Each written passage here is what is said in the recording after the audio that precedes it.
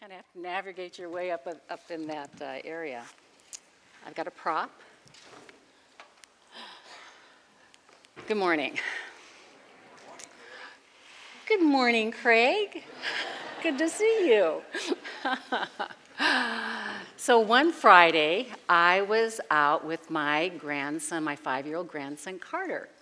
And there were some clouds that were rolling in. We had been reading Winnie the Pooh books. I'm sure you're familiar with Winnie the Pooh. And the clouds were rolling in, and I said, Carter, you know, Christopher Robin would look at those clouds, and he would say, tut, tut, Carter, it looks like rain. And he looked up and he said, tut, tut, Grammy, it does look like rain. And I said, Carter, let's go back to my house and let's read the story about where Rabbit gets stuck in the door, or Pooh gets stuck in the door of Rabbit's house because he's too fat. And I said, yeah, but you know, we don't use the word fat, do we? And he says, does fat mean big? And I said, well, fat means big around the middle. And he said, and I said, your dad is big. He's not big around the middle, but he's 6'6". He's tall. And I said, your grandpa Joe is big, but he's not big around the middle. He's also over 6 feet. And Carter says, well, Grandpa Joe is a little big around the middle, but I'm just going to call him tall. Carter had made a choice right there to go positive. He could have called him, and Uncle Joe, or he's not fat. We know he's not fat if he listens to this. He's not. Not even a touch big around the middle. You're very slim, Joe. You're very slim. But he chose to call him tall. Do you remember there was a book that came out a while ago by Minirth Meier called Happiness is a Choice? And in that book, it talks about all the ways and all the things that we can do that affect our happiness. And since that book has come out, there's been lots of research, lots of medical studies, empirical research that shows that there are things that we can actually do to be happier people. And of course, the Bible also has a word to say about that. It says in Philippians, finally, brothers and sisters, whatever is true, whatever is noble, whatever is right, whatever is pure, whatever is lovely, whatever is admirable, if anything is excellent or praiseworthy, think about these things. What we do think about makes a difference. Have you ever been just fine, just happy, and you get into the car and you turn on the radio and you hear some news that's very hard? Or you might think, I'll just check the news out on the internet, and by the time you're off, you're just devastated because there's so many hard things going around in the world. I mean, we can even just run into a person that's kind of crabby and has a bad attitude, and that can plummet us down. Our happiness is dependent on actions and how we experience things. And not that we want to live in a bubble, because we don't. Jesus told us, in this world, you will have trouble. But we don't have to suffocate in that bubble of trouble. And over, the Bible says, do not fear. Do not fear, for I'm with you. Clearly, there's a lot of trouble out in the world. There's a lot of trouble in here. And there are a lot of things to fear about. But we look to God, and we're going to address that now. So will you pray with me, please? Lord, we do remember you, which makes all the difference. So, Lord, as this time you've given us today to hear from your word, to hear about you and who you are, Lord, speak to us in the place that we each individually need it. And you know what that is, because you are a good Heavenly Father who knows what we need. We pray these things in Jesus' name. Amen. We've been in a series called From Here to Happy, and we've talked about how happiness is normal, happiness is practice, happy people are connected people, and happy people live with purpose. And today, linked to Paul's admonishment to think about these things, is a word that we see all throughout the Bible, many, many times, and that word is remember. And this is not like in Remember the Good Old Days. This is not about nostalgia or sentimentality. Nostalgia.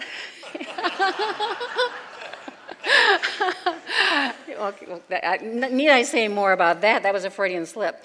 Nostalgia is defined as a wistful desire to return in thought or in fact to a former time in one's life, a sentimental yearning for the happiness of a former place or time. No, nostalgia is not the same as remembering. In fact, when I think of the word nostalgia, I immediately think of the word nausea. I gave you a little preview of that. And that's because nostalgia does not strengthen us for the day. It causes discontent and disconnect from the realities of life now. We didn't have perfect lives in the past. We do not have perfect lives in the present. And we will not have perfect lives in the future. Remember what Jesus said, in this world you will have trouble. But we look to the one who is perfect, and we look to him for the way through these times. I remember a time when our kids had entered adolescence, and I was stuck in a way. It was nothing that they had done, it was me.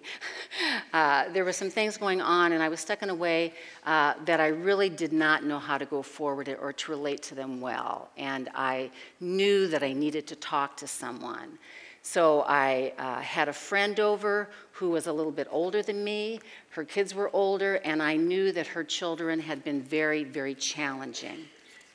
So we sat at my dining room table, and I told her all that was going on and how I didn't know what to do. I didn't know why they were doing these things, and I could see no prospect for any goodness to come out of this. I could see no way forward, and I really had no hope.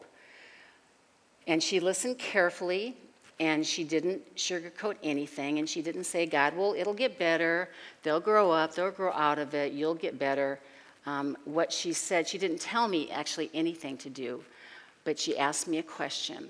She said, Dory, can you remember anything in your life in where God did come through? And I was so surprised because I was really looking for advice. So she asked me that question, and so I sat with her, and it was hard at first, but I started thinking little by little of all the many times that God had come through for me in unexpected ways.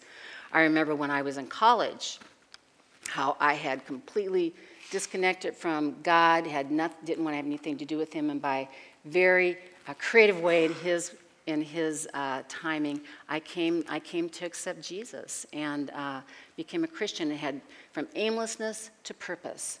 How I met my future husband in a funny thing on a Saturday, going through revolving doors in Carver Hall at Iowa State University. I remembered how he had been so good in so many ways, and in difficulties with our finances. There was a time when Doug lost his job. He got fired in a very unfair way, and on and on and on. And by the time she left, I stayed at my dining room table, and I had my journal out, and I continued writing and writing and writing all the ways that God had been so faithful to me and to my family. My circumstances had not changed one bit. My viewpoint had completely changed. Most of all, I had hope, and I didn't have hope in the particular ways that I felt like things would work out. But my hope was fixed on God right where it needed to be all the time. I knew from remembering past experiences that with God, we would get through this difficult time together. Remembering connects the past to the present. Remembering also brings eternal truth into a transient situation. As we strive to stay connected to present realities when they are difficult, not to go numb or deny or minimize, we often need more than what is right at hand to just bear up under the situation, much less make it through. That's when we look for the truer truth that is under the transient situation. So we fix our eyes not on what is seen, but what is unseen, since what is seen is temporary, but what is unseen is eternal. And in order to do that, we must remember. We remember who God is, remember what God did, and remember what God said. And of course, the Bible's our guide. It is filled with stories that tell us all these things about God. We have in the Old Testament the stories of the patriarchs and the prophets and the kings and the judges, and they tell stories, and some of those stories, we had to protect our kids from some of those stories because they have some sordid details, don't they? And some of those are definitely rated R stories. They don't pull any punches. And then the psalmists, they show us the way. They tell all these stories that happen in the Old Testament. They're dense with remembrances, and reading them regularly helps us be tutored in how to make our way through even the grittiest of circumstances, remembering what God had done in the past. They tell us what God is like, his capacity and his inclination for the present and future, and most of all, they reveal his heart, which is so helpful in situations when we cannot see the way forward. When we can't see the mark of his hand, we trust the intent of his heart. And we learn God's heart in a variety of ways. The Psalms reveal his heart by remembering. And one of the many, many Psalms that do this is Psalm 78, which tells us to remember and to remember to tell those who come after us. It talks about freedom from Pharaoh, freedom out of slavery. It talks about going through the Red Sea. It talks about the manna. It talks about the fire and the cloud and the whole story of the up and down relationship of Israel and God. And we read about that, and we hear then what we know now of what God did, so we know who he is. He is steadfast, he's powerful, he's timely, he's kind, he's just, he's creator, and he's still creating. He redeems, he sustains, and this is all throughout the Psalms. One of my very favorite Psalms is in Psalm 86, and I love the way this line is from the Message. But you, O God, are both tender and kind, not easily angered, immense in love, and you never, never quit. And then, of course, there's the stories of Jesus. His birth, his healings, his teaching, the way he was with the proud, the way he was with those on the margins, how he was, his battle with Satan in the desert, Zacchaeus, and all of those stories, the woman at the well. There's just so many. And these are the stories that we'll tell our children, not just our children, but our children as a church, our grandchildren, and we tell them over and over, and they want to hear them because we want them to know what Jesus is like. And they learn about what Jesus is like through the stories of Jesus.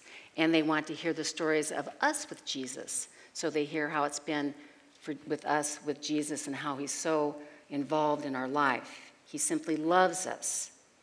There's nothing we can do to make Jesus love us more.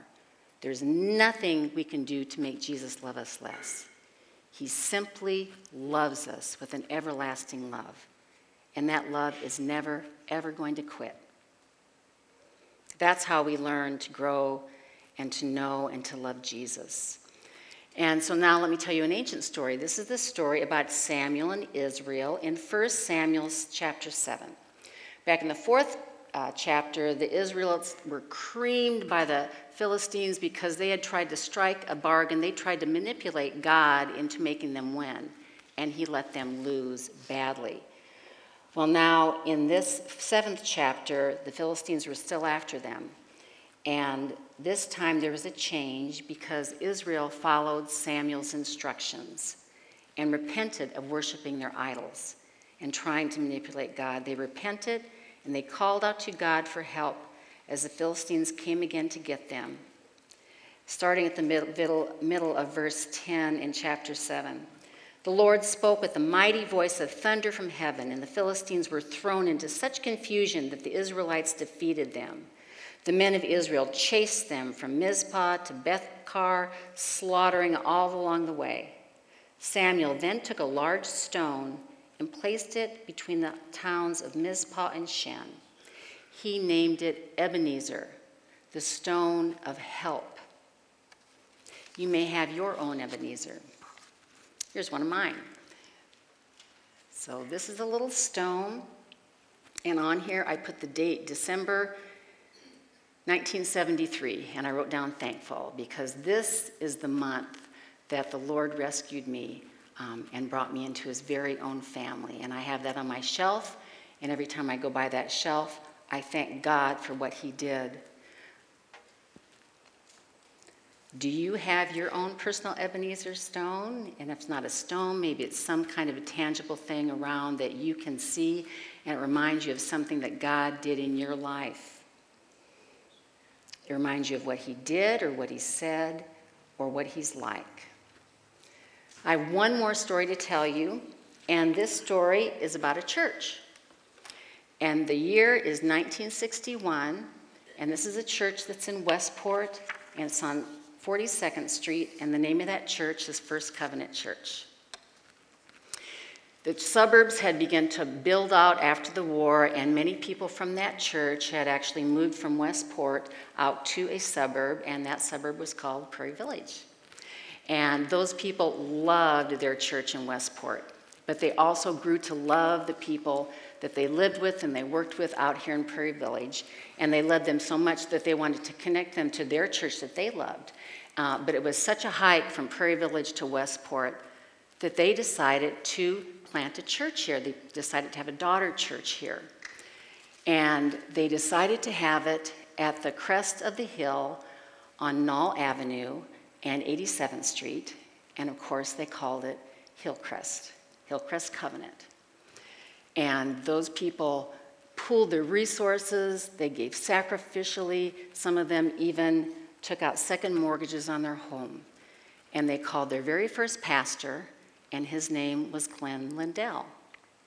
And Glenn was a fabulous pastor. He was the perfect pastor for that first go at Prairie Village on Hillcrest. And he led well, and he visioned well, and he did communion, and he preached, and he pastored, and he did weddings and funerals, and they loved Glenn. And then it was time for Glenn to leave after 8 years. And they thought, oh no, what are we going to do with Glenn leaving? And so they watched and they prayed. And then God brought Randy Clausen. And Randy Clausen was a good pastor. And he pastored and he prayed and he led communion and he did weddings and funerals and he preached. And Randy actually designed these windows right in this very sanctuary. And then it was time for Randy to leave after 7 years. And the people thought, oh no, what are we going to do? Randy's leaving. And so they watched and they prayed, and God brought to Hillcrest Tim Eck. And Tim Eck was a good pastor, and that's when me and my family came to our church. We came with our one little child, our little baby Aaron. And Tim was so good. He prayed and he preached and he dedicated our next children, our twins, and he was such a good pastor. And after 7 years, it was time for Tim to leave. And the people said, oh no, what are we going to do? We loved him, such a good pastor. And so Tim left, and they watched and they prayed. And God brought us Garth Bolander. And oh, God brought us a good pastor in Garth. And Garth, for our family, was instrumental in that for all 3 of our kids, when they grew up and they decided to be baptized, he baptized them. He was here when my husband was diagnosed with cancer and helped us along that first part of the cancer. He helped us with marriage difficulties and raising kids, and he was such a good pastor of the church, and he preached and he discipled and he did weddings and he did funerals and he served us communion. And then after 13 years, it was time for Garth to leave. And we thought, oh, no, what are we going to do? We love Garth. What are we going to do now? So the people watched and they prayed, and they watched and they prayed, and they watched and they prayed for 18 months. And then God brought us Mark Severson. And oh, it was worth the wait.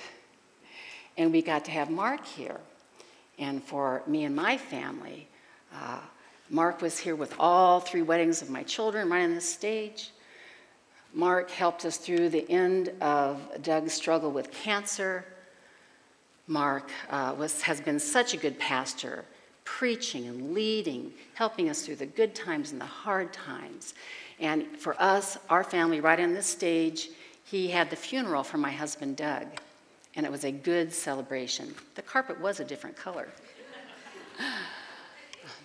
And now we hear that it's time for Mark to leave. And we say, oh no, what are we going to do? And we know what to do. We watch and we pray and we look to God. And we remember that this church was not Glenn's church, and this church was not Randy's church, and this church was not Tim's church, and it was not Garth's church, and it's not Mark's church, and it's not even our church. This is the church of Jesus Christ. And he's never, never going to quit. We are held in the arms of the one who loves this church and has loved it well for over 55 years, and he's not going to stop now. So we're going to pray, and I'm asking the other pastors to come up. Nicole and Nate and Larry. Claire is the only one that's not here. She is at a, it's hard to kind of get down from here, isn't it? She's at a family reunion, and she couldn't get out of it, so she wishes she could be with us here. But we're just going to have a brief time of prayer as a pastoral staff, and we would like you to pray with us during this time of transition as we seek to live out these next weeks, looking to our vision and to the faithfulness of God. So let's pray. Lord, we do look to you, and we thank you for your goodness and your steadfast love, and we pray that you would give us all evidence of your working right now. And Lord, we pray for Mark and Beth as they enter this new season of life and ministry. Lord, we're grateful for the calling they have and for Beth's work with the covenant. And Lord, we pray that you would make very clear the next step for Mark vocationally, and that you would go before them and make that way straight.